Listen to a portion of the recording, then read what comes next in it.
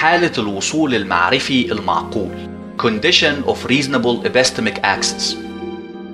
الديانات الإبراهيمية الثلاثة عبرت في كل كتبها المقدسة بصورة مختلفة عن غموض inscrutability طرق الله، وإن أحكامه وقراراته بعيدة كل البعد عن إدراكنا وعقلنا البشري. التأكيد ده على غموض وعمق الفجوة المعرفية بين علم البشر والعلم الإلهي أحد أهم الركائز الأساسية لكل صورة من صور الإيمان التقليدية.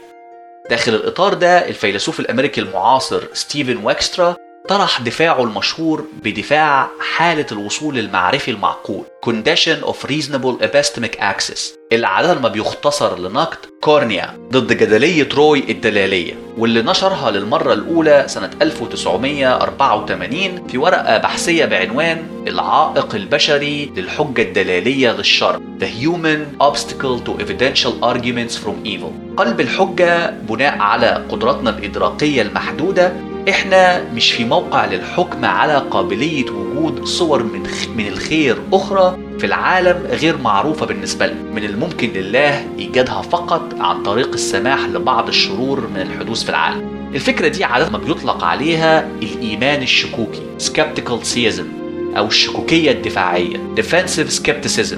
ويكسترا أسس دفاعه على أساس مبدأ معرفي أطلق عليه حالة الوصول المعرفي المعقول، اللي بيقول في حالة إدراك موقف سين إنسان صاد له الحق في ادعاء يبدو إن عين، فقط في حالة إن كان من المعقول لصاد الاعتقاد في عين بناء على ملكاته الإدراكية والطرق اللي بيوظفها لاستيعاب الواقع.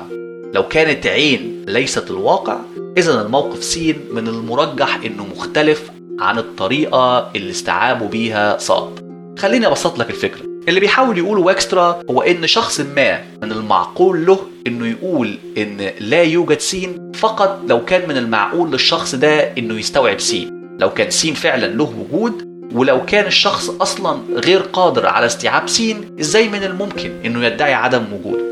استنباط جملة لا وجود لسين من جملة حتى الآن على ما أرى يبدو أنه لا يوجد سين من الممكن أن نطلق عليه استنباط عدم الرؤية Nauseam Inference.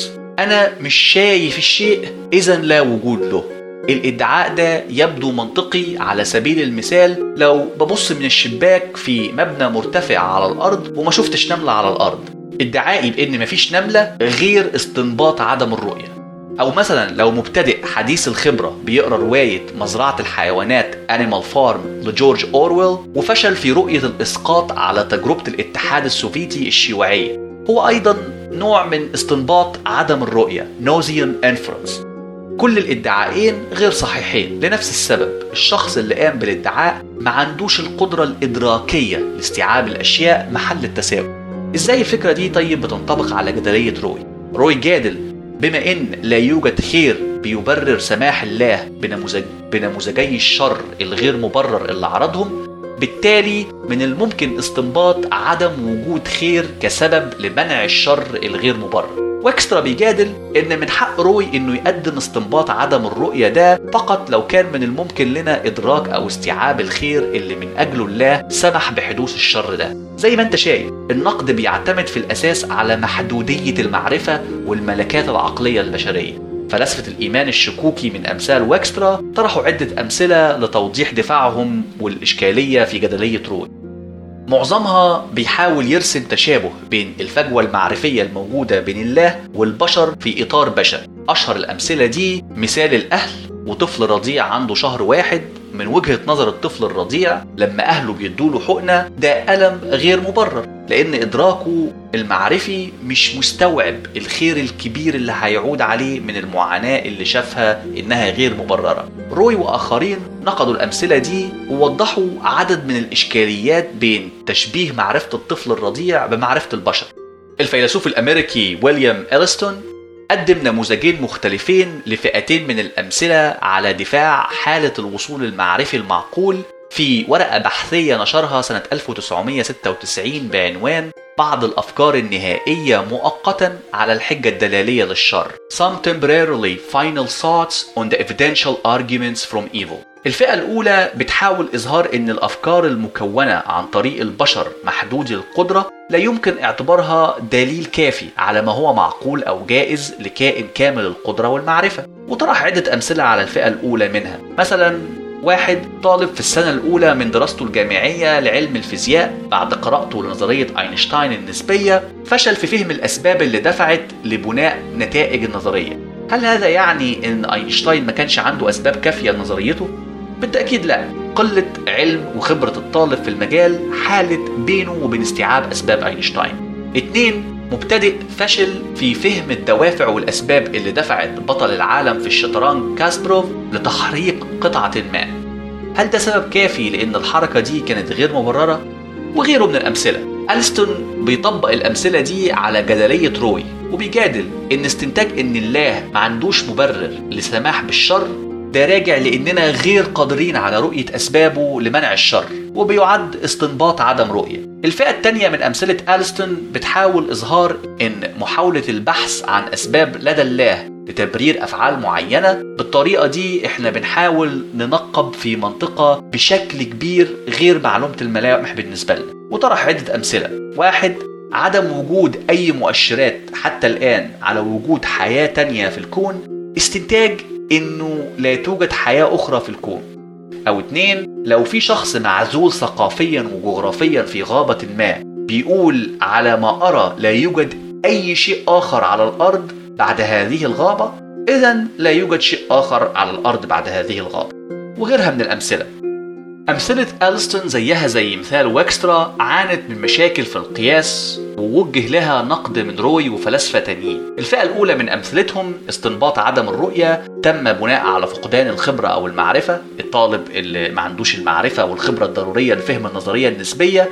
بالتأكيد لو كنت بدأت رحلتك العلمية في دراسة الفيزياء أكيد مش هتكون مؤهل لفهم الأسباب اللي دفعت أينشتاين لتطوير نظريته النسبية. لكن لو كنت طفلة صغيرة عمرها 5 سنين عانت من مصير الاغتصاب والتعذيب قبل الموت زي في حالة سو، على الأقل هتتوقع إن كائن كامل الحب والخير إنه يكشف لك عن أسبابه للسماح بالشر العظيم ده بالحدوث. على الأقل هيريحك ويقلل من عذابك ويطمنك إن في سبب ورا الشر البشع اللي وقع عليك والله ما منعوش. أو زي ما روي وضع الرد بشكل واضح، على العكس من حالة كاسبروف لاعب الشطرنج اللي بيحرك قطعة لأسباب محددة هو غير مضطر للإعلان عنها لنا لأنها جزء من خطة محكمة. الله إن كان له وجود ما بيلعبش الشطرنج بحياته. في الواقع فهم الخير اللي من أجله سمح الله بشر بشع إنه يحصل لنا هيسمح لنا إننا نتحمل العذاب. الله عنده سبب قوي إنه يساعدنا في فهم الخير اللي هيعود علينا من وراء سماحه بالشر العظيم. روي مش بس نقد المثال لكنه كمان أضاف إن في إلزام قوي على الكائن كامل الكمال ده في عدم إخفاء نواياه عننا حتى نتحمل ونتعامل مع الشر العظيم ده. الإلزام ده غير متحقق في حالة لاعب الشطرنج أو الفيزياء المتمرس. بنفس الطريقة في أمثلة الفئة التانية، رجل الغابة المنعزل ثقافيا وجغرافيا عن باقي البشر ما عندوش توقعات مسبقة لطبيعة الأشياء اللي هتظهر نتيجة بحثه. أو في حالة بحثنا عن حياة أخرى في الكون ما عندناش توقع لشكل الحياة اللي هنلاقيها إن وجدت حياة أخرى. أما في حالة البحث عن دوافع وأسباب الله إحنا بنبحث في منطقة مميزة، منطقة كائن كامل الكمال، كائن الحب الخير اللي بيفرض علينا مجموعة من التوقعات عن تصرفاته، أقلها إنه يجعل أسبابه بالسماح بالشر متاحة وشفافة لينا. في الحقيقة الدفاع اللي قدمه ألستون وويكسترا وأمثلتهم مش بس فشلت في تعطيل حجة روي، لكنها كمان ساعدت طبقا لبعض فلاسفة الدين في تطوير خط الأفكار اللي من الممكن استخدامه في فرضية الواقع اللي بتحتويها الجدلية، وبالتالي بيقوي من حجة الجدلية ضد وجود الله.